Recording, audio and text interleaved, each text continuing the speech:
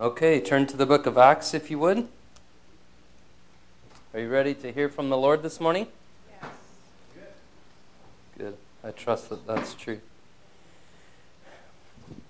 If you like titles for messages, you could title this in your notes, The Prayers of a Growing Church. When I use the word church, I'm thinking more of the church universal than the local church. But I long to be part of a growing church in a generation to come. I mentioned it last night, and just for the sake of context, I'll say it again, that much of what we see in North America, and this would be across the board in evangelicalism, there are growing movements of evangelicalism in North America, but the number of adoptions as opposed to births is staggering. Do you know what I mean by that? Christians are shuffling around. Right? So you've got the Harvest Bible Chapels. They're springing up all over North America. And you could look at that and say, wow, right? But the number of adoptions, the Christians just moving from this local church to this local church, it's staggering compared to the number of spiritual births. And so really across evangelicalism, we need a fresh work of God. And so much of what we have is a leftover of a work of God from before, which it's not discouraging to me because we have an omnipotent God. I'm looking forward to what the living God will do in a coming day. But I'm just trying to be honest and frank when I say we desperately need it. So we're going to look at the prayers of a growing church. We'll begin in Acts chapter 1, and let's read verse number 14. These all continued with one accord in prayer, that's unity in prayer, and supplication with the women and Mary, the mother of Jesus, and with his brothers. All I want you to notice is simply that they continued in unity in prayer. There's an unmistakable connection between unity in prayer and the power of the Spirit of God. If you read the book of Acts, there's an unmistakable connection. And we'll see that today. They're told to wait in Jerusalem. In fact, let's read it. Verse number 8. You shall receive power when the Holy Spirit has come upon you, and you shall be witnesses to me in Jerusalem and in all Judea and Samaria and to the end of the earth. Now, those of you that are Bible students, I think this is probably most of you in this room. Is he only referring to Pentecost? I mean, he is referring to Pentecost, absolutely. But is the power that he speaks of, is it a one-time falling of the Spirit for the church age that happened at Pentecost? I think it's going to be overwhelmingly clear that that's not true biblically. There's a power that's associated not just with the baptism of the Spirit, but that's associated with the filling of the Spirit. Here, not rhetorical. When is the last time, I assume that this has happened, I hope that this has happened, when's the last time that you had teaching on the Holy Spirit? Has it happened in the last 5 years? 10 years? Good. Good. Praise the Lord. That's detail enough. But boy, we have to understand these things, don't we? If we're going to relate properly. I mean, what is the sealing ministry of the Spirit, the baptism of the Spirit, the filling of the Spirit, the anointing of the Spirit that the Scripture talks about? The illumination that the Spirit gives, the empowerment of the Spirit, all of these things. So he says here, wait for the Spirit, and he says, when the Spirit comes, you will receive power. Okay, so again, the question is that limited to the day of Pentecost? Well, I'm not going to answer that yet. I'm going to let the Scripture answer that in just a bit here. So these all continued with one accord in prayer and supplication. Every chapter of the book of Acts mentions prayer. Have you noticed that before? Every chapter of the book of Acts mentions prayer. It's an overwhelming theme of the book of Acts. So much of what you see, it's just bathed in prayer. And it's not like the Christians were saying, oh, well, we've been taught to pray, and if we don't pray, then we're not going to see as much fruit. I mean, we better go and pray. They're just thrilled about their new life in Christ, and they found the Messiah, and the church is just exploding. Now, of course, a lot of that is they're going everywhere preaching the word because of persecution. But, okay, enough about that. Just notice that they were in unity in prayer. Verse number 24. And they prayed and said, you, O Lord, who know the hearts of all. show which of these two you have chosen. So this will be the first prayer that we look at, and I'll give it a title here in just a second. But I just want you to notice here, it says, they prayed and said, you, O Lord, who know the hearts of all. I find tremendous comfort in that. You, O Lord, who know my heart. You, O Lord, who know the hearts of every person. Right? He knows if you are longing for His will and for His agenda and for His glory. And if you're living for the day that you will look into His face and give an account and receive your eternal reward. He knows your heart. And you know one massive thing that I appreciate about our God? He knows our heart and He loves us and He changes our hearts. I love that so much. I love that so much. I told you about the brother that came through Topeka, Kansas, and he spoke the rebuke against Israel for fruitlessness. And to a person in the assembly, I mean, I didn't interview all of them, but I stood around with the spiritual men in the assembly, and everyone knew, this was probably half the men in the assembly at the time, everyone knew that that message was directly from the living God to us. Well, the Lord sent another brother through 4 weeks later, and he didn't know what the Lord had said to us in the past month. But that brother came through, and he stood in our pulpit, and with tears coming down his face, he said, I think we're not out there telling them about Jesus Christ because we love ourselves more than we love them. And again, we all knew that this was God's message for us. I had to go and personally repent that day and ask the Lord to change me. I went to the Lord. We went corporately too, and I'll never forget that prayer meeting. It was a beautiful time. I mean, it was painful being rebuked by the Lord, but it was a beautiful time of repentance and confession and pressing on as an assembly. Well, I had to go individually to the Lord by myself too and say, Lord, I've just realized before you, I do not feel about the lost the way that Jesus Christ does. I don't think about the lost the way that Jesus Christ does. He wept over the lost. In Luke chapter 19, I couldn't remember a time in the past 20 years, is that right? Yeah, when I had wept over the lost. Maybe it had happened, but I don't remember. And I just had to go as a child of a loving Heavenly Father and say, I am falling short of the glory of your Son. You have shown me this in your word. Please forgive me, first of all. And then, Lord, please change me and give me the heart of Jesus Christ for the lost. Now, some people will identify that as the heart of evangelist. I don't think that that's actually technically accurate. Anybody that knows me well knows that I'm not a gifted evangelist. I admire those people. I benefit from those people. I thank the Lord for giving us those gifts. We need those gifts. But anybody that knows me knows that that's not me. I wasn't asking the Lord to add to my package of spiritual gifts that I was given at salvation. I was asking the Lord to change my heart to be like His Son.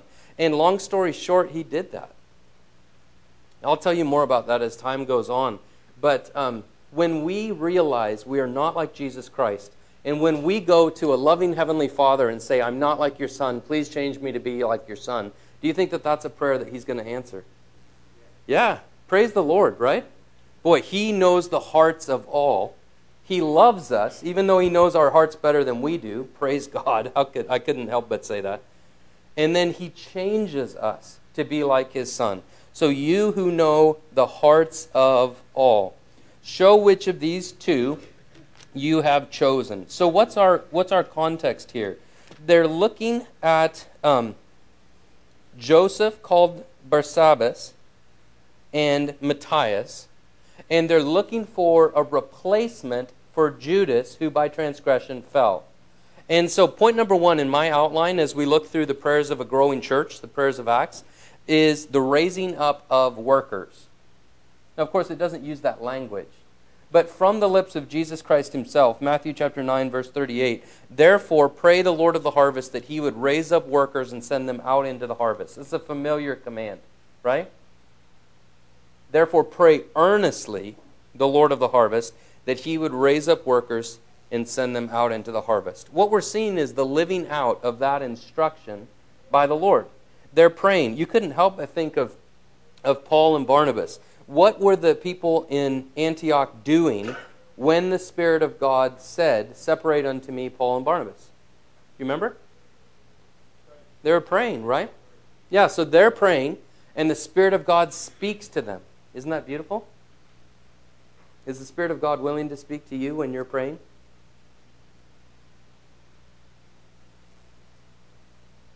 Now, this is rhetorical. I mean, you can shake your heads. You can do anything you want. Say whatever you want.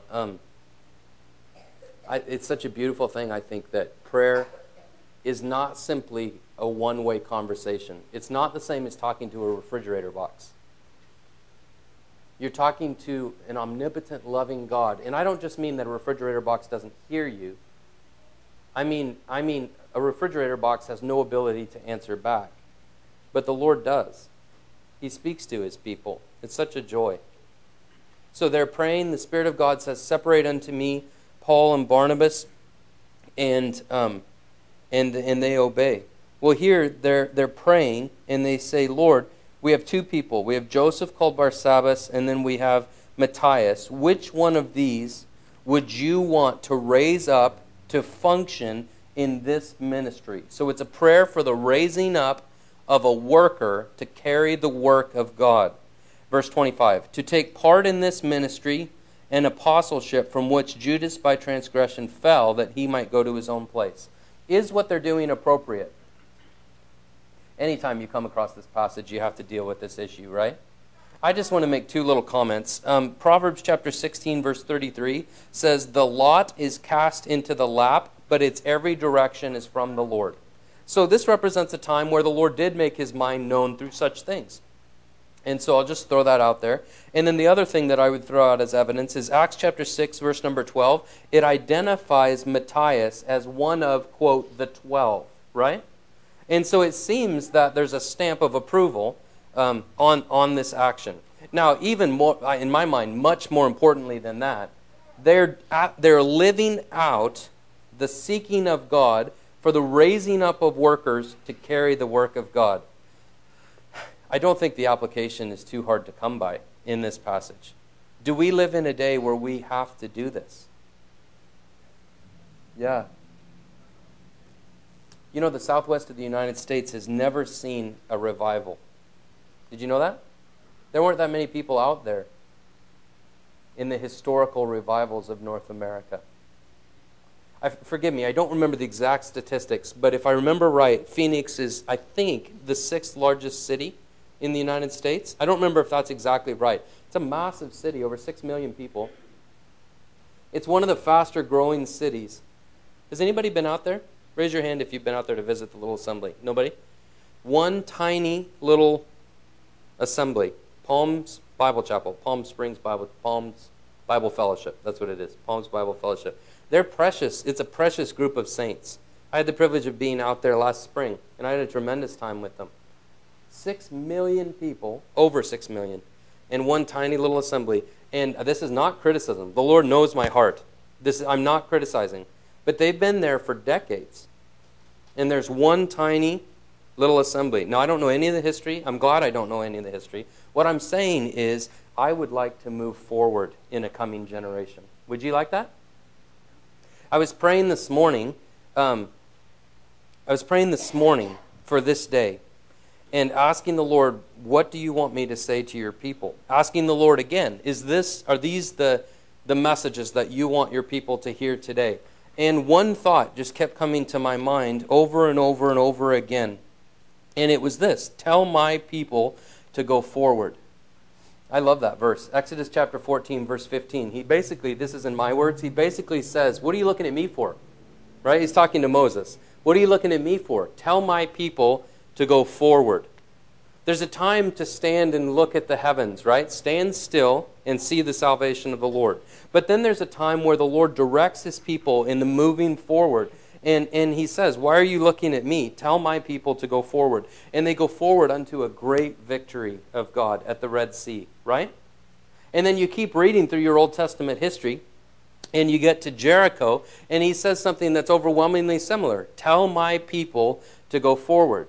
Then you come to the New Testament in John chapter 18. You've got Jesus Christ in the garden. And when the soldiers came out to get Jesus Christ, what did he do? I love this. He went forward to meet them, right? Can you follow a man like that? I can follow a man like that. I must work the works of him who sent me while it is day, for night is coming when no man can work. I can follow a leader like that. He's committed. If Jesus Christ was here today, he would be overwhelmingly the most zealous, passionate man in this room. Do you believe that? It's a beautiful aspect of Jesus Christ, isn't it? Now, he'd be the most tender. He'd be the most willing to listen. He would give the perfect counsel. I mean, there's no end to the beauties of Jesus Christ. But boy, that's one thing I hugely admire.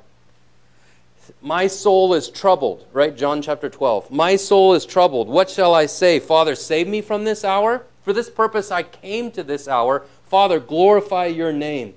Isn't that awesome to see the leadership of Jesus Christ? Tell my people to go forward.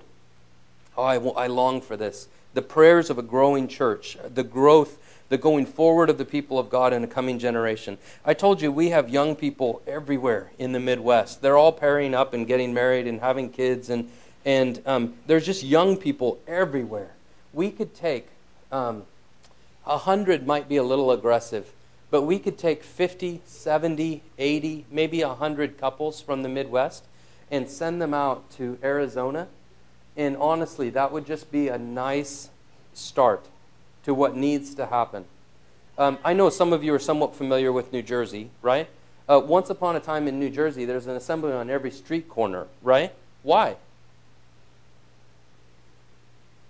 The people of God worked the ground. They developed the ground. They did the work, right? Boy, I'm scared of the idea that we will just hold on. The people of God, led by an omnipotent Savior, should not just be holding on. We should be going forward to the glory of Jesus Christ in a coming generation.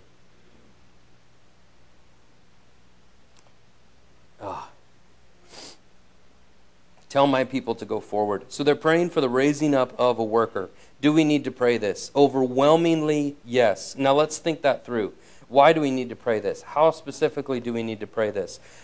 Camp work. Now, some of this is uncomfortable for me, but I'm just going to throw these things out there just very straightforwardly. Camp work. Kids camps. There's a desperate need for people that can communicate to young people out there. This is the part that's uncomfortable. For every camp that you're able to say, yes, I will come, you have to turn down 10. There's a massive need out there for people that can communicate. Now, when I say kids camps, I am not one of the people that can communicate to young kids.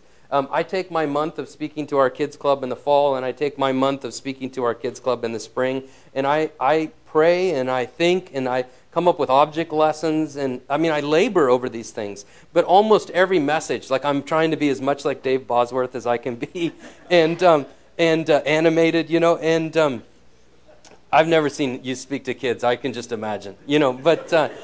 And I'm up there, and then I'll use this word, and I'll look at these blank faces, and I'll think, you have no idea what I'm saying, right?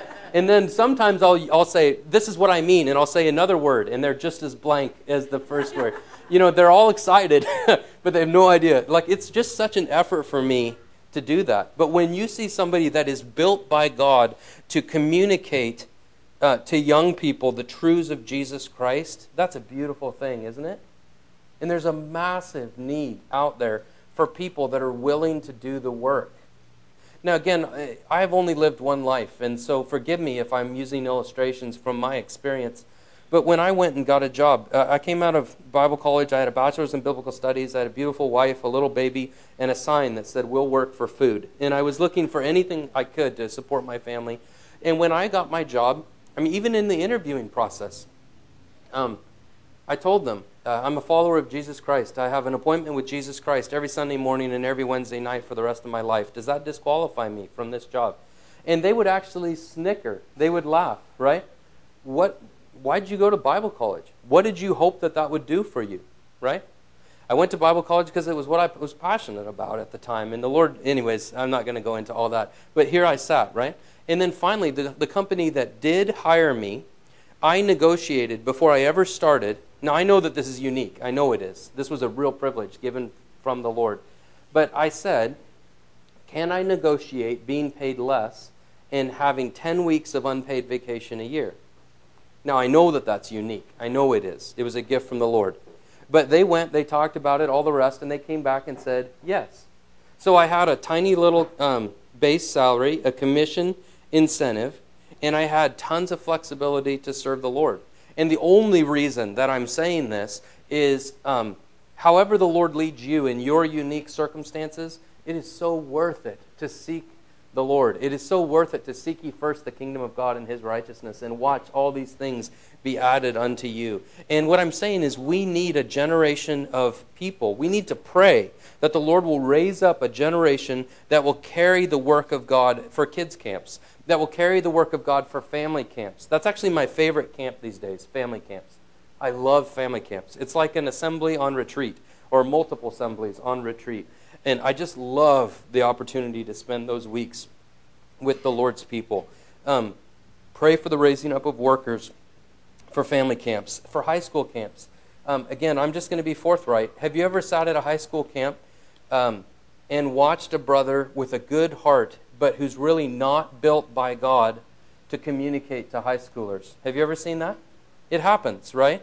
And just very simply put, not everybody is built by God to communicate on that level. But we need to pray the raising up of workers to win our high schoolers' hearts for Jesus Christ. Right? Boy, I hope you say amen to that in your heart. I'm going to assume you're screaming on the inside.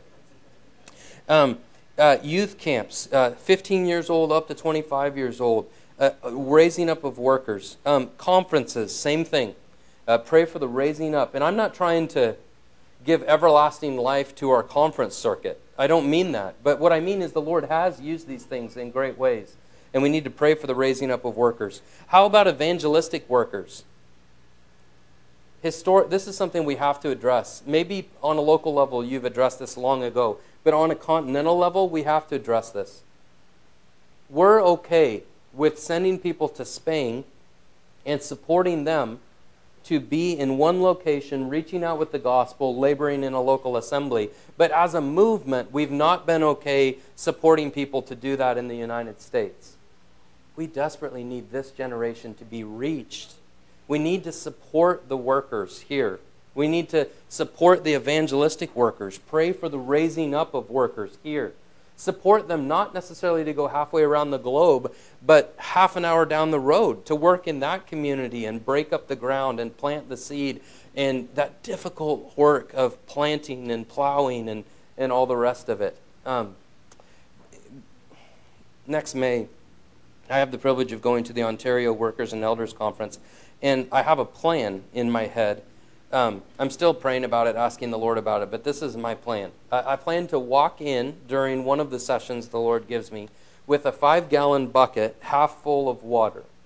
And I want to walk up to the front and then put my bucket down, and then I want to have a Barbie fishing pole. Have you ever seen those? They fold in half, a little bobber. And I want to fold it out and then hold it over my bucket with just water in it, and then hit the button and drop the bobber down into the water, and then just sit there and watch the bobber until it gets very uncomfortable. And then I want to start saying things like, well, at least I'm fishing.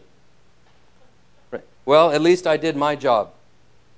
And I'm still thinking through exactly what to do. But my whole point will be basically to ask the question, what does the Lord think of the way that we're fishing? Now, I'm not going to spend any more time on that in this assembly. By the way, I've talked about this assembly all over North America since last January, and I don't say that to puff anybody up. But when I think of this assembly, I think of the soccer ministry, the door-to-door ministry, the Bible studies, right? Praise God. Like when I think of this assembly, what I'm describing is not characteristic. But I still share it with joy for this purpose, especially the young people. No, I know this will be everybody, but especially the young people. Somebody has to figure out how to reach the next generation with the gospel of Jesus Christ. Somebody has to be so burdened before the Lord that you give up the parties, the social life. I don't mean worldly parties. I mean the social get-togethers. And you go home and you get on your knees in your closet and you just begin to cry out to the Lord and you say, Lord, I'm going to come back to this closet whenever I can until you show me the key to reaching the next generation with the gospel of Jesus Christ. Once upon a time, a brother went to a circus. I hope you know all this history. A brother went to a circus, and he sat there, and he looked around. I mean, he had a good time, but he looked around, and he thought, everybody in town is sitting in this tent. And then he thought, if I buy a tent and set it up, this is how they would do it in their day. You tell the postman, and the postman, as he went around delivering mail, would tell everybody in town, we're going to have meetings on Thursday night on the south side of town. You'll see the big white tent. Everybody's invited. That's the way they communicated back in the day. So this brother goes to the circus. He thinks, if I buy a tent, I think everybody will come. He goes back. He tells the Christians, I'm thinking and praying about buying a tent and setting it up. Then everybody would come, and we can preach the gospel. Were the Christians for it or against it? Those of you that have read this history. They were against it. Why? You're using worldly things. Circus, right? Amusement, not thinking. They were against it. Now, I don't know any more details. I don't know if he prayed about it. I don't know if there's any conflict. I have no idea. What I do know is that he bought a tent, and he set it up, and he told the postman, and he went around. And the first night, they had about a third of the community. Second night, they had a half of the community. And it built over a period of weeks, and they saw revival sweep that little community. And after that period of time in that community, the Lord burdened them for the community 10 miles down the road. So they folded up their tent and they went down there. And eventually they reached North America in those tents. And so what I'm saying is we need to pray for the raising up of the next generation of workers that will ask the Lord, show us the tent of our day. I thank the Lord for that Baptist church in the Atlanta, Georgia area that's making those movies. Do you know that group? Like Facing the Giants, right? Flywheel. Boy, I thank the Lord for that group. I don't know much about them, but I appreciate that they're out there in that venue. Topeka, Kansas has 150,000 people. Those 150,000 people buy 750,000 movie tickets a year. If you're asking the Lord, well, take a step back. If you're burdened about the lost the way that Jesus Christ is, then that will drive you to your knees. If you're asking the Lord, how do we reach them? That will eventually make you ask, where are they? If you're asking, where are they, you're going to come up with a limited number of answers. They're in school. They're in the workplace. They're in movie theaters. Now, maybe there's more answers to that, right? But at least that's a massive start. We still have the freedom to go into the school system and have Bible clubs. You have that freedom here, don't you? Yeah, praise the Lord. It's not going to last forever, right? It's not going to last forever, but there's an open door right now.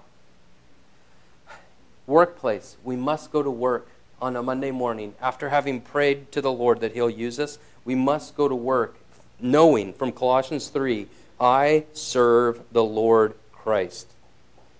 Now, how you serve the Lord Christ in the workplace, that's a whole topic unto itself, but we must have that attitude. Movie theaters. What I'm saying is just a simple living out of this principle. We have to pray for the raising up of evangelistic workers to reach the next generation. Oh, it would be such a joy to see the Lord send 60 couples out to the southwest of the United States. That'd be such a massive joy to see them go out there, maybe in 3s or maybe in 4s, right? Little core groups sent out to do the work of God. Lord, help us. Finally, the raising up of elders for a future generation. We need shepherds. Badly, we need shepherds. Praise the Lord for the shepherds that are here. One of the most encouraging things in my life is spiritual leaders that will lead spiritually. I love that when I see that. It's such an encouragement when I see that. The raising up of elders, the raising up of elders' wives, women that won't be selfish with their husbands, but will love them, support them, free them up to do the work that God has set before them. Raising up of the next generation of workers, missionaries. I'm not going to say more about it than that, but you get the idea. It's all this simple principle. We see it lived out right here, but it's from the lips of Jesus Christ Himself. The raising up of a worker to take the place of someone who fell. Now, I haven't actually even said anything about that part of it yet. And please let me just say this one thing. When someone falls, God forbid, literally, when someone in your life falls, let's say a godly man, a figurehead, when he falls, please, I beg of you, let it make you hate sin. Let it drive you to Christ and away from sin. It's happening all over. I hope it doesn't touch, I earnestly hope it doesn't touch this group. I hope it doesn't touch South Florida. But if and when this happens, let it make you hate sin. I went to camp a year early when I was, I think, 8 years old, maybe 7. I got to go a year early because my mom was a cook. Woo-hoo. And I went down to camp, and I remember my 2 counselors were Craig and Steve. I know them to this day. Craig's a big, tall guy who's a basketball player. Steve's a little bitty guy, but he's super athletic. And Craig would stick his hand straight up in the air, and Steve would run up to him on the ball field, and he could jump. It was crazy how high he could jump. He would jump way up in the air, do a full 360 in the air, and then give Craig a high five. And to a 7-year-old boy, I just was like, oh! I thought these guys were amazing. Now, there was another guy there that week, and I remember his name. I remember his face. I remember all of it. And I remember that because a few years later, I was at a junior high camp, at the same Bible camp, and I was asking about these guys. And I wish they wouldn't have told me. I don't know why they told me these details, but they told me what this guy, that he had gone, not my 2 counselors, but this other guy that I looked up to so highly, he had gone off into the world. And they actually described in detail the sin that he was involved in, and I still remember that, right? Boy, we should be careful about such things. But I remember the discouragement of it, right? I remember thinking, how could he do that? And I remember, now I would say this so differently today than I said it then, but as a junior high boy, I remember saying to myself, no one is ever going to say that about me. Now today, I know myself way better than I did as a junior high boy. Today I would say, Lord, please, by your grace, please make it so that no one would ever say that about me. Right? You mature as you go along, but it's the same heart, right? I hate the works of those who fall away. It shall not cling to me. So when we see people of God fall, like in this passage, let it make you hate sin and hate the consequences of sin. So, prayer for the raising up of workers. Okay, let's go to Acts chapter 4. This will be prayer number 2.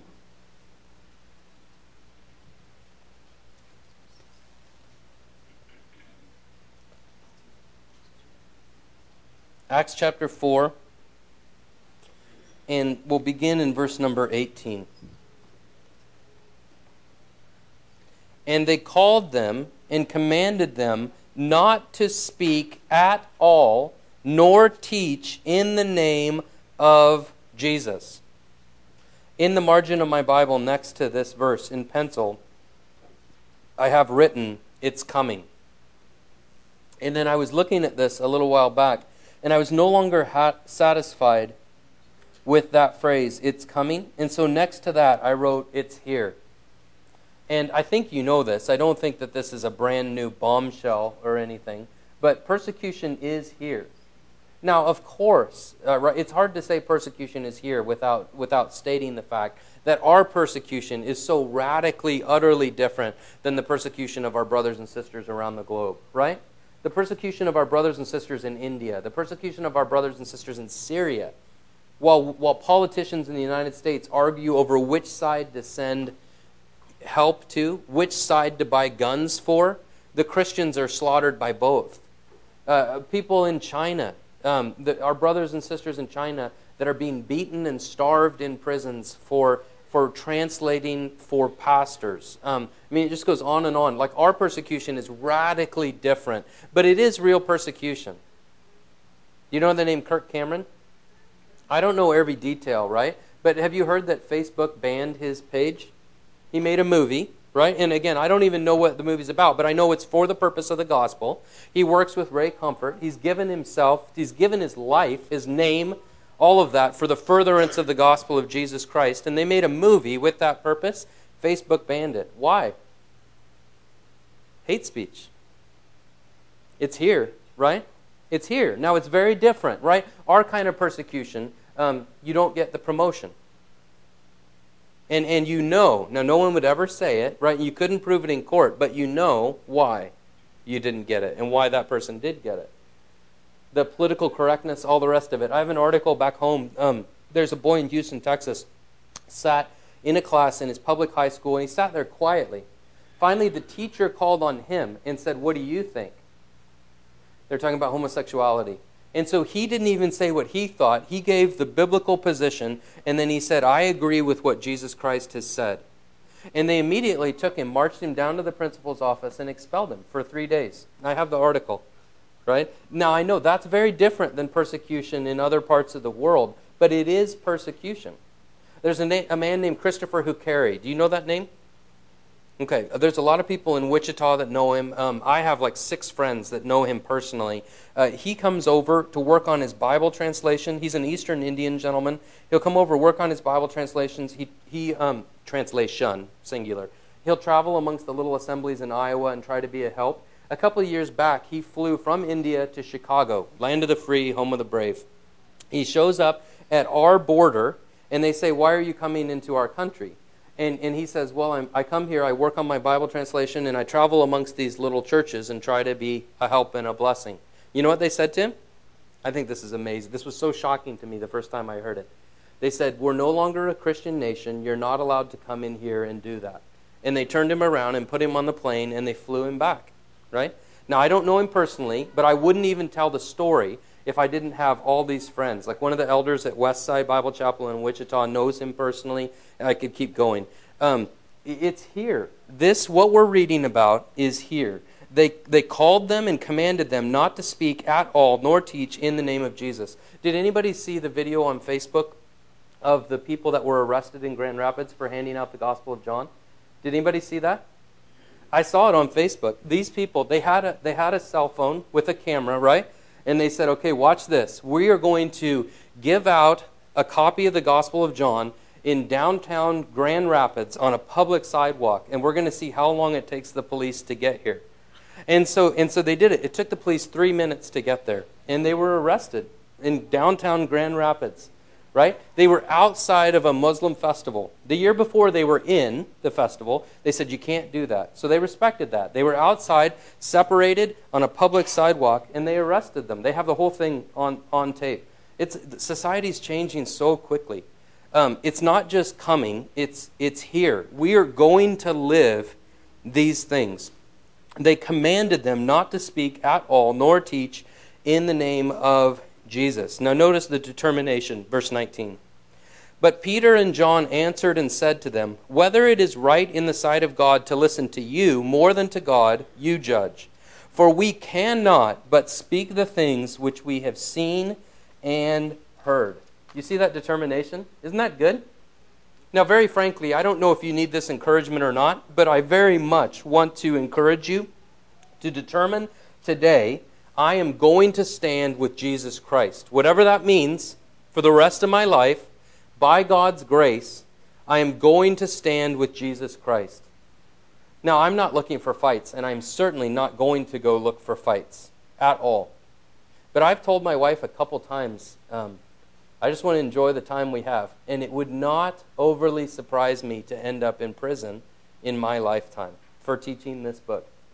I taught the book of Romans to the Good News on the Move team 5 or 6 years. It's all out there, right? I mean, what he has said about these hot-button issues in society, they're drawing the net as quickly as they can. They're drawing the net and making it illegal to say what this says. It just wouldn't surprise me if that ends up happening. And we're seeing it happen right in front of our eyes.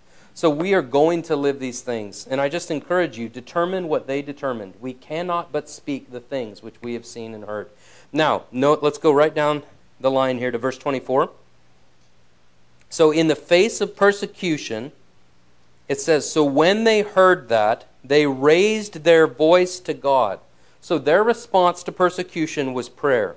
"With one accord," that's unity in prayer, "and said, 'Lord,'" that's a term for absolute master, a little used term in the New Testament, "you are God who made heaven and earth and the sea and all that is in them." Now, just for sake of time, go ahead and go forward to verse number 29. This is the heart of their prayer. Now, Lord, look on their threats. Look on their threats. In the face of persecution, they don't even pray specifically about the persecution. They simply, like little children, just lift up to a loving Heavenly Father the current situation.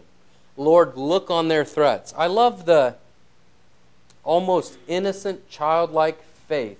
I just love the look on their threats.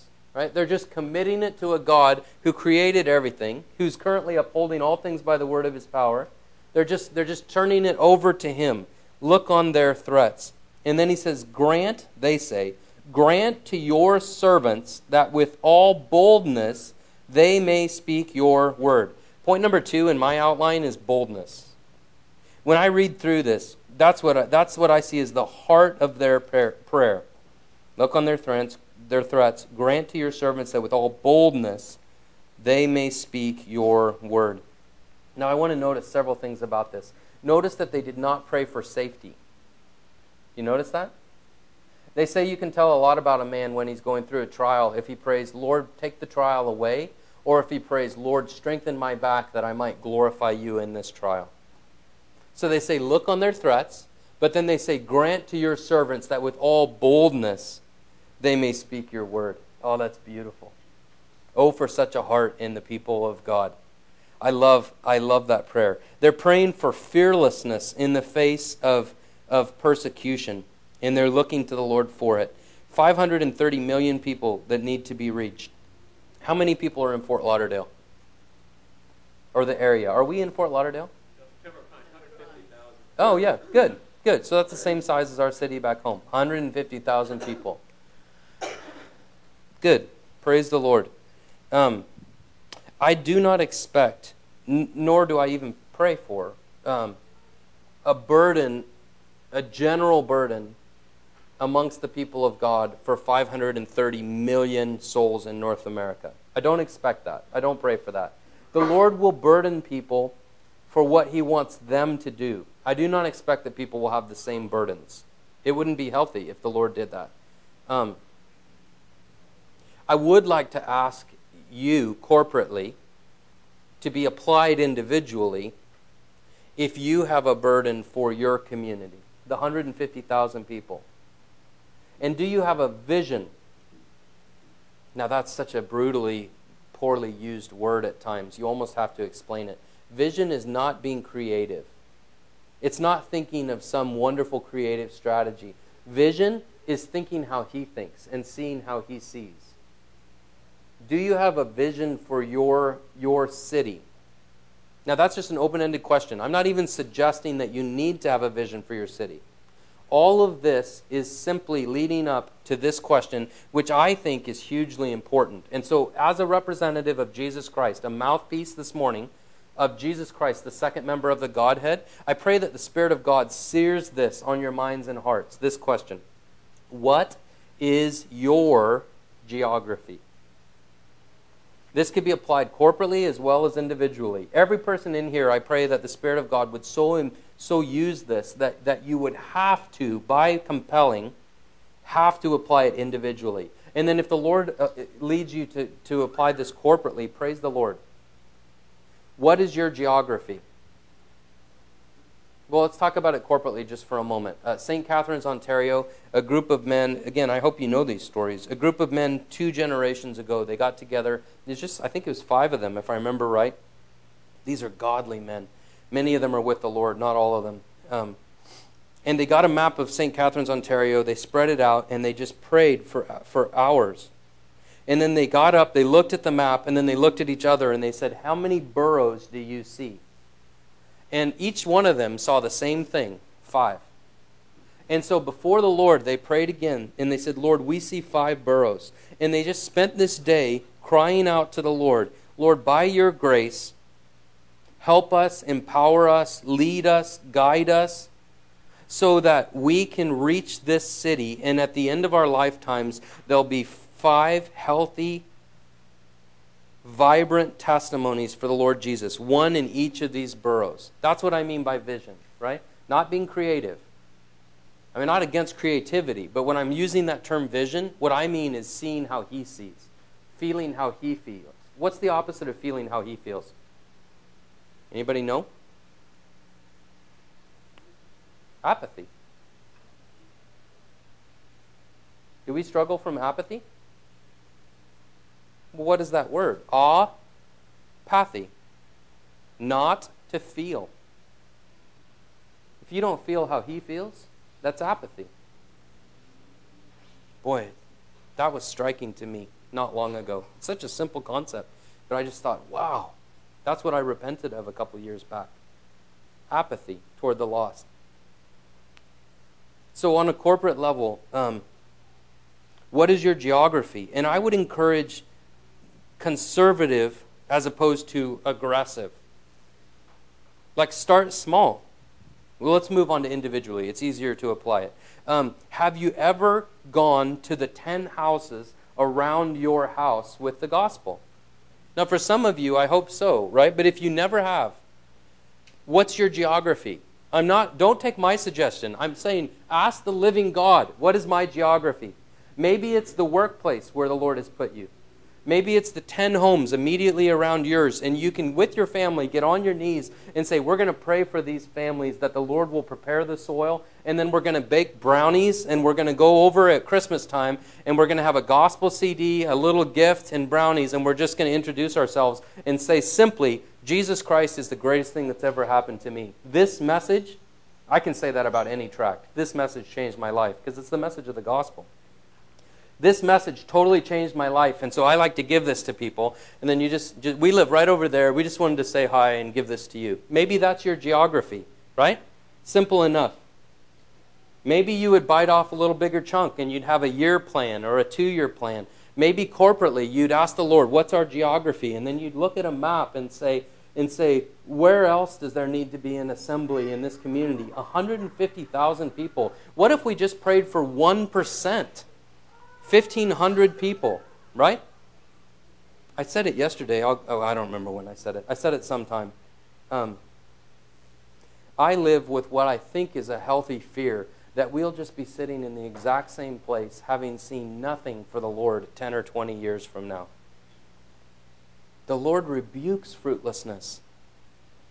We should expect, there is a biblical expectation of fruitfulness. Abide in the vine and you will bear much fruit, right? He rebukes Israel for not bringing forth the fruit that they were intended. Why are we grafted in? Because they're set aside. They're rejected for a time, right? The Lord's not done with them, biblically. That'll be a good day to see that restoration. Praise the Lord. But this is our day, according to that book, to be fruitful for Jesus Christ. Look on their threats, grant to your servants that with all boldness they may speak your word. So what is your geography? Please, between you and Jesus Christ, please don't forget that. Ask the Lord, what is my geography? What do you want me to do? What do you want me to reach? Start small and let the Lord grow it. I love that verse. The hunger of a man drives him on. I love that. If you start big and fail, then you might just retreat, right? And never do it again. Do something manageable. Ask the Lord to direct you. And then just work away. And then if the Lord expands it, praise the Lord. So they pray for great boldness. Now, this gets more exciting as you go through this prayer. Look on their threats. Grant to your servants that with all boldness they may speak your word by stretching out your hand to heal. Notice it's not a boldness that's not founded on anything. It's a boldness that's founded on the omnipotence of the living God. There's a confidence, right? Because the living God is moving amongst his people. This is a radical time in history. The Lord is making his power obvious amongst the people. Well, brethren, when I came to you, I did not come with superiority of speech or of wisdom, declaring to you the testimony of God. Well, how did he come in 1 Corinthians chapter 2, describing Acts chapter 18? How did Paul come? Demonstration of what? The Spirit and of power. Right? Power. There should be a power that's associated with the Spirit of God. The world is mocking right now. The world laughs at us. And I'm not saying this because woe is me, or I'm not even saying it very frankly. It doesn't even affect me personally. I'm not saying it because I'm personally offended. But the world is laughing at the followers of Jesus Christ. There's so little power amongst us, which I've come to the conclusion that it's our fault. That we've gotten so used to grieving and quenching the Spirit of God, to resisting the Spirit of God, that we don't even recognize it as a continental bride anymore. In fact, we resist the thought of it at times. We've gotten so used to that there's so little power amongst us that the world does not have to say, this is the hand of God. Do you remember Pharaoh's counselors saying that? This is the hand of God. Boy, I pray the Lord would save me. Having saved my soul from the lake of fire, I earnestly pray that the Lord will save me from a life that I could pull off myself. I long for a life that could only be explained by the splendor and majesty of the living God. Power. By stretching out your hand to heal, that signs and wonders may be done through the name of your holy servant, Jesus. Is the Lord still stretching out his hand to heal today? Is he? Yeah. I'm guessing that you've seen this. I hope that you see this. I mean recently, right? Not like 50 years ago. Praise God for the stories from 50 years ago. But I hope you're seeing this regularly. We have trophies of God's grace. I mean, we're all trophies with different testimonies. But man, we have 3 redeemed homosexual ladies in fellowship in the assembly in Topeka, Kansas. One of them went through seminary, was an ordained minister in the Metropolitan Community Church. Are you familiar with that denomination? It's a homosexual denomination all over North America. I don't know if it extends beyond that. But she had the entire eastern seaboard. She had your territory. She had the entire eastern seaboard under her authority. This was a powerful woman. The first time I ever talked with her, we debated for hours. I think it was probably 3 or 4 hours. The validity of John 14:6. I am the way, the truth, the life. No man comes to the Father but by me. Just back and forth, back and forth, back and forth. You know? She came to us a number of years back, and she had her Bible. I can still picture this. And she smiled and she said, I've realized that my argument is with the Lord, not with you guys. And she wasn't a believer yet. But then she started studying this book. And she started humbly approaching these passages. And then she started saying, that says exactly what those people are saying. And she was very honest. Like, that's very offensive to me, she'd say. But then she realized she's arguing with the living God who wrote this book. And little by little, the Lord used this book to humble her, to convict her of her sin, to realize that salvation is by grace through faith in Christ alone, and led her to the place where she knew, to as many as received him, to them he gave the right to become the children of God, to as many as believe on his name. That it's that simple. Salvation is in a person, and if she would take that person, if she would take Christ, believe on him, put her faith, her trust in Christ, take him, then she'd be saved. And she was gloriously saved. I couldn't believe it when we received her into fellowship in the assembly. We stood up after breaking her bread. Here she sits, right? We stood up and we received her into fellowship, and then we all just sat there in silence. I couldn't believe it, you know? I wanted so bad, and I won't do it because I have a mic on, but I wanted so bad to stand up and just go, whoa! I mean, this is an amazing thing that our God has done. Sometimes we need to do that, by the way, right? The whole frozen chosen thing. I mean, it needs, sometimes, like, you just need to cheer, right?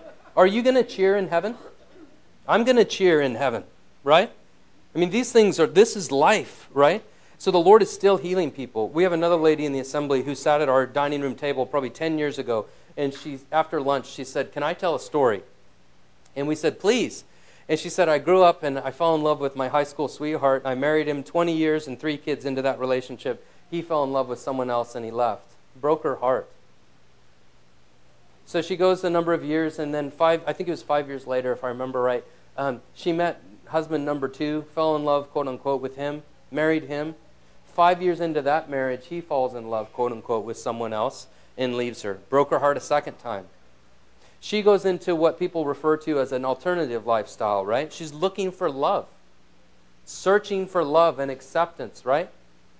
And she left out most of the details, but she talked about the Lord using His Word to draw her back and little by little brought her to the point where she recognized God's simple plan of salvation. She believed on the Lord Jesus Christ and was gloriously saved. Instantly just walked away from a sinful lifestyle. I mean, it was hard, but it was instant.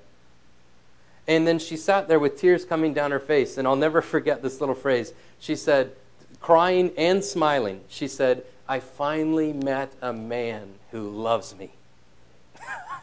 Isn't that awesome? The Lord is still stretching out His hand to heal. I could keep going and keep going. I was on my knees with one of our elders in his spare bedroom, and this guy, he's the biggest guy in our assembly. If you ever come to visit, his shoulders are like, that's exaggerating, but he's a big, huge guy. And here he sits on his knees in his spare bedroom next to the bed, and he begins to cry. And he says, "Lord, I don't know how you could use me, but would you please use me to reach someone with the gospel of Jesus Christ?" And 2 weeks later, a young guy named Jeff comes up to him at work and says, "People in this company make fun of you." And Bruce, big old guy, smiles. He said, "I know." So they make fun of you because you won't let them hang up certain kinds of posters on the trailer wall. I know. They make fun of you because you won't let them steal even a nail from another trade. You make them drive across town to get stuff from our own shop. He says, "I know." And then this guy, Jeff, you could come meet him in our assembly. He says, "I'm sick of sin. Can you help me find God?" They go out and they have lunch. He didn't get saved that day. He pointed him to an evangelistic Bible study. I probably told this story here. 2 months later, he gets saved. He goes home and leads his own wife to Jesus Christ. It's Jeff and Ashley. They have 4 kids now that they're raising to be disciples of the Lord. I mean, He's still stretching out His hand to heal. All the stories are out there. They're just waiting to happen. And you've got a God that is so infinitely willing to use us. Isn't that amazing? I sat on a plane next to a lady, and I had taken a little Living Waters. Have you seen those? The Gospel of John. I got it from Colorado. I had it in my bag. And before I got on the plane, I said, "Lord, please let me, by your grace, let me give this to somebody." And I'm telling you, just very frankly, I'm an evangelistic chicken. It's hard for me. I make myself do it. I do make myself do it. And I have learned, right, and grown. But it's hard for me. So I prayed. And so I'm sitting there on the airplane, and this lady's next to me. We get our drinks, and she has a ginger ale, and it's perched like this, right? And I'm sitting there smiling, thinking, she's going to spill that thing on me. And 10 minutes into the flight, she did. She spilled it all over my dress shirt and my jeans. It ran down in my seat, under my leg, like it was just all over me. And I sat there just smiling, thinking, this is what I prayed for, right? And so I offered the Gospel of John to this lady. What is she going to say, right? Keep it to yourself? No, she's, "Oh, thank you so much, Are you a minister? Oh, that's why you're so kind, And anyways, we had this great little chat, And she said, "I do own a Bible, but I've never read it." And I said, "Well, if you read that, I guarantee you'll be blessed." And she said, "That would be a good idea." Anyways, I don't know if she's read it or not, but I'm praying that she'll read it. It's amazing that the Lord can use people like me in evangelism. I love it that He's willing to use me, and He's willing to meet me in my weakness. So stretch out your hand to heal. That's a biblical prayer. Now I'm going to go ahead and make this. No. Okay, let's keep going. Keep going. Verse 30. "By stretching out your hand to heal, that signs and wonders may be done through the name of your holy servant Jesus. When they had prayed, the place where they were assembled together was shaken." That's a physical manifestation of spiritual power. Does the Lord still do this? He does sometimes. Quite frankly, I'm open to the Lord doing this morning if He knows that He wants to. Is He capable of doing this? Yeah, sure He is. Now, what I pray for is not the physical shaking of this building. What I pray for is the shaking of the souls in North America. The salvation of souls. Spiritual is infinitely more important than physical. This is just a physical manifestation of the spiritual power that exists in God. When they prayed, the place where they were assembled together was shaken. They were filled with the Holy Spirit. Now, I'm not going to talk about this weekend. It's beyond the scope of what we're going to discuss. But I beg of you, I don't know when the last time you've done this or how accurately you're understanding these things, but this is homework. It's like the whole Christian life. It's voluntary. You can do it if you want. I beg of you to read the book of Acts. Look at every instance of the filling of the Spirit and try to understand it for what it is. I don't mean anything mystical. In Ephesians chapter 5, we're commanded, do not be drunk with wine, in which is dissipation, but be filled with the Spirit, controlled by an outside substance. I think we have so academized, that's not a real word, but I think you know what I mean, intellectualized. We have so whittled the thought of the filling of the Spirit down. Oh, it's a parallel passage, Ephesians chapter 5, Colossians chapter 4, it's the same as reading your Bible. Oh, there's so much more to it than that. And here, they pray for boldness. What they get is the filling of the Spirit, and then a result of the filling of the Spirit is they speak the word with boldness, right? Oh, we need this. We need a power. Now I'm getting ahead of myself, but we need a power that we do not currently display. Now, I'm not even going to ask you to agree or disagree with that verbally, but please, I beg of you to think it through. We need a power that we do not currently display in the church. If we're going to accomplish that which is set before us to accomplish in a coming generation, we need what this is describing. Look at verse 32. The multitude of those who believed were of one heart, one soul. That's unity. Neither did anyone say that any of the things he possessed was his own. That's the opposite of selfishness and covetousness. But they had all things in common. And with great power, the apostles gave witness to the resurrection of the Lord Jesus. I asked the question earlier, is the power that is talked about in Acts chapter 1, verse 8, is it limited to the day of Pentecost? And resoundingly, I just would like to say, no. It's associated here with the filling of the Spirit. We need a power that we do not currently display. This is one thing I'm just crying out to the Lord for. I don't pretend to understand it in total, but I see it. It's right there. The Lord is still doing amazing things. Spanish Wells in the Bahamas. Half mile by mile and a half. I think most of you are probably familiar, right? You have people in fellowship from Spanish Wells here. Have you heard what the Lord did last March? We were talking about this the other day. Have you heard about the revival? You can shake your heads. Or have you heard about it? Okay. Some of you are saying yes, some no. The whole process was amazing. The first time my family ever went there 3 years ago, the parents were very concerned about their kids, and they saw their kids drifting. They were very concerned about that. They were praying about it. I can remember. They were praying about it, concerned about it. They were trying to ask the Lord. The youth group had gone from 100 kids down to 25. They were all younger kids. It wasn't cool to come to spiritual things anymore. They didn't know all the details. They decided to have gospel meetings. Joe Reese, about a year and a half ago, it was June. Joe, I couldn't wait. We prayed for him the whole time he was there. I was just longing for the Lord to break through. And I saw Joe in West Virginia at a family camp in August, and as soon as I got the chance, I went up to him and said, I've been dying to ask you this. How did the meetings go on Spanish Wells? And he just shook his head. He said, it was like preaching like this. He said, I kept trying. And he said, it's not like people weren't praying. Like the men, they were coming out in the morning, 20, 25 men on their faces, crying out to the Lord in prayer to break through and win this young generation. The women had their prayer meeting, crying out to the Lord. These are their kids that they're wanting to win for Christ on the island. It's a small island, 1,300 people. But he said you could feel the spiritual warfare. There are all kinds of details that I'm not going to go into for sake of time. But no breakthrough. No breakthrough. So I had the privilege of going down about a year ago. Now this is just my feeble perspective. All I get to see is my eyes, right? I know that there's much more than what I saw, but I'm just going to tell you what I saw. The Lord, this was hard for me. The Lord, I knew going down there a year ago exactly what the Lord wanted me to share.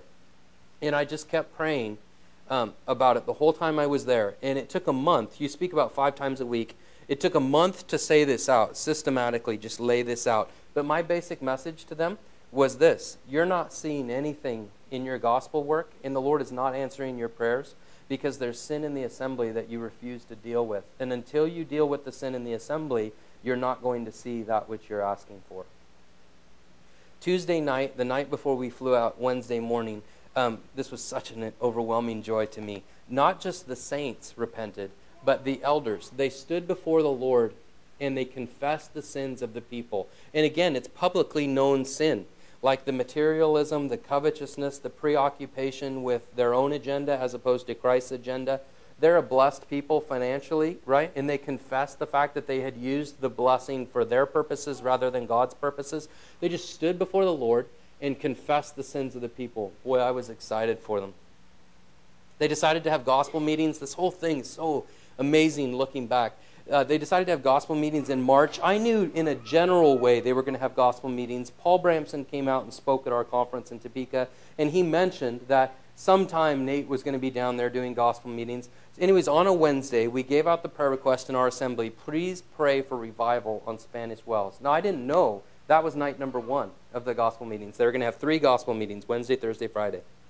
And so it was and that's about all we said. Please pray for revival on Spanish Wells. So we're all sitting here in our prayer meeting, right? You've got this whiteboard, and it's got probably 15 items on it. And one by one, people stood and prayed before the Lord. And every item was prayed for, like normal. I mean, we try to always make sure. Bear one another's burdens in love, right?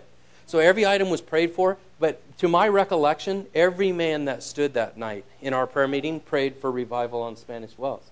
If you watch carefully, you can see what the Spirit of God is doing in people's lives. Well, the Spirit of God was moving and moving us to pray, right, for this. So Wednesday night, 120 people roughly. Thursday night, 150 people on the ball field. The adults were in the grandstands and in their buggies, the golf carts around the ball field. Friday night, they said 100% chance of rain. Now, I'm just going to tell you what the email said. Nate said in his email, Paul Bramson forwarded it to me. He said in his email, he said, when they said 100% chance of rain, I knew that there was a 100% chance that it was not going to rain that night and that the power of God was going to go out and the Lord was going to work. Now, how did he know that? I don't know, right? But he said it in his email. He said he knew. When I read about revivals in church history, they say these things all the time. Over and over they say these things. The Spirit of God is perfectly capable of communicating what he wants to communicate. Anytime he wants to communicate it. So, Friday night, he said on the last word of his last message, he literally said his last word of the Friday night message, all the electric power went out on the island, and a mighty rushing wind came in off the ocean. And then he calls the young people. He had just been charging them, don't you mess around with the living God. But he called them. He said, if you need to be saved tonight, come forward. And he said, if you're a believer in the Lord Jesus, but you've been living like the devil, I'm not using his exact words, but he charged them to repent, and he said, if you need to repent today, come forward. 120 some young people came forward that night. They stood around weeping in groups on the ball field, having repented, having just gotten saved. 60 to 70 put their faith in the Lord Jesus for the first time. I can't wait to get back to Spanish Wells to see these people. They had a baptism Saturday night where they started around, it was either 5 or 5:30. They were still baptizing people on the beach in the ocean after 10 o'clock. You give your testimony, then you get baptized. It was a movement of the living God. The first thing I did when I heard this, right, I heard this boom, the first thing I did was call an elder. Now, forgive me if this is wrong. Lord, forgive me if this is wrong. But I wanted to check it out, right?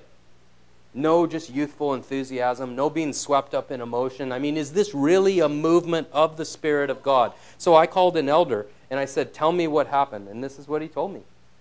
I called another elder. I said, tell me what happened. And this is what he told me. I wrote another elder, and I said, please, tell me what happened. And this is what he told me. So, and I've since talked to numerous brothers in the oversight there, as well as saints. And this was a movement of the living God. The Lord is still doing these things. He's still shaking communities for the glory of his name. Now, there was no physical shaking. Who cares, right? He won a generation on that island for the glory of his Son. This is all I'm asking for. Compared to the omnipotence of the living God, is it any harder for him to reach our island than it is to reach their island? No. Isn't that a joy? It's not any harder. He's done it before. He's reached this continent before, twice, in major sweeping revival. Can he do that again? Sure he can. Boy, I pray that the Lord will lead us to be a people of prayer that call out to Him in these ways. Okay, go to Acts chapter 9. I'm not going to dissect a whole nother prayer. I just want to look at this prayer. I want to give you two little applications. We've been sitting here talking. I want to give you two little applications, and then we're going to be done. This is the conversion of Saul into who would become the Apostle Paul. And I just want to give you two little phrases from this prayer. Verse 5. I will do 4 for context. Then he fell to the ground, heard a voice saying to him, Saul, Saul, why are you persecuting me? That must have been a shock, huh? And then verse 5. He said, that's Paul said, who are you, Lord? I encourage you, and I mean this literally, I encourage you to pray this to the Lord. You personally, as a child of God, say to the Lord, who are you? There's so much more to know about the Lord than we know so far. Are you enjoying Jesus Christ more than you've ever enjoyed Him before in your life? There's no downhill in the Christian life unless you choose it. Spiritually, you never age, right? The path of the righteous is as the noonday sun, growing ever brighter. Isn't that a good verse? You go uphill all the way to glory, and then you graduate. I watched my dad do this. Praise God. He grew more in the last 10 years of his life than he ever did before. Praise God, praise God, praise God. So I encourage you to say, who are you, Lord? And then let's keep going. The Lord said, I am Jesus whom you are persecuting. It is hard for you to kick against the goads. Verse 6. So he, trembling and astonished, said, Lord, what do you want me to do? That's application number 2. So say, who are you? And then, Lord, what do you want me to do? This is my encouragement for you to pray to the Lord. And you know my expectation, and I mean all this literally. This is not just a message. It's a time in the Word of God with a purpose. And this is the purpose, that you will say to the Lord, what do you want me to do? And I expect fully that what He says to you will be very, very simple. What He said to Paul, arise and go into the city, and then you will be told what you must do. Right? Paul's life of incredible usefulness to the Lord and his life of this incredible story, right? It all started with this simple act of get up, go into the city. And Paul did it, right? The Lord moved my brother Todd from fellowship in Topeka, Kansas to Ottawa, Kansas a number of months ago. He was spending time on a Saturday before the Lord. He came to me the next day and he said, I'm pretty sure the Lord just moved me. He went through all the things you should do, right? The umbrella of authority. He went to the elders. He met with them. He prayed with them. I mean, he thought about it, prayed about it. He was very slow, very guarded, cautious, right? But the Lord just moved him. A life of incredible usefulness to God begins with a simple act of obedience. Get up, go into the city. So please, just ask the Lord, what do you want me to do? And maybe He'll say, I want you to go talk to your neighbor tonight, right? That's all I want. Or maybe He'll say, I want you to pray for your neighbor every day for the next 30 days, and then on day 31, go talk to them about my son. Right? Just say, what do you want me to do? And that's the whole application. They saw incredible things done for the Lord. There's an obvious connection with prayer. Let's take our break. Father, we just want to commit this whole discussion to you. You're such a worthy God. You're such an amazing God. You are the great ambition of life. You are our portion.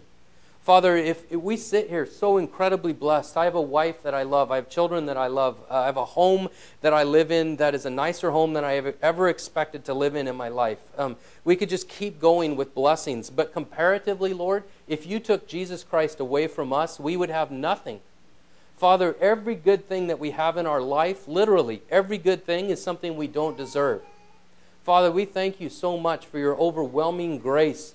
And Lord, I know I already said it, but you're the great ambition. You are so worth chasing after, hungering for. Father, we think of the psalmist, my heart and my flesh cry out for the living God. And we just lift this group up to you. We lift ourselves up to you. We lift the bride of Christ in North America up to you.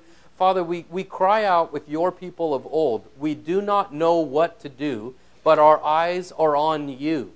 Father, please lead us. Lord, in a sense, we want to be like Jacob, clinging to you, saying, I will not let you go until you bless me. Father, we long to see the mighty right arm of God bared on behalf of the glory of your name in a coming generation. We so desperately need a fresh work of God in our day. We have nowhere else to go. There's no other source of power. That which is set before us to do, we cannot do apart from you. And so we just call out to you. Father, we pray that you please give us help in understanding your word. We pray that you would just guide us on, even during this fellowship time. We just yield ourselves to you. In the name of Jesus Christ our Lord, we pray these things. Amen.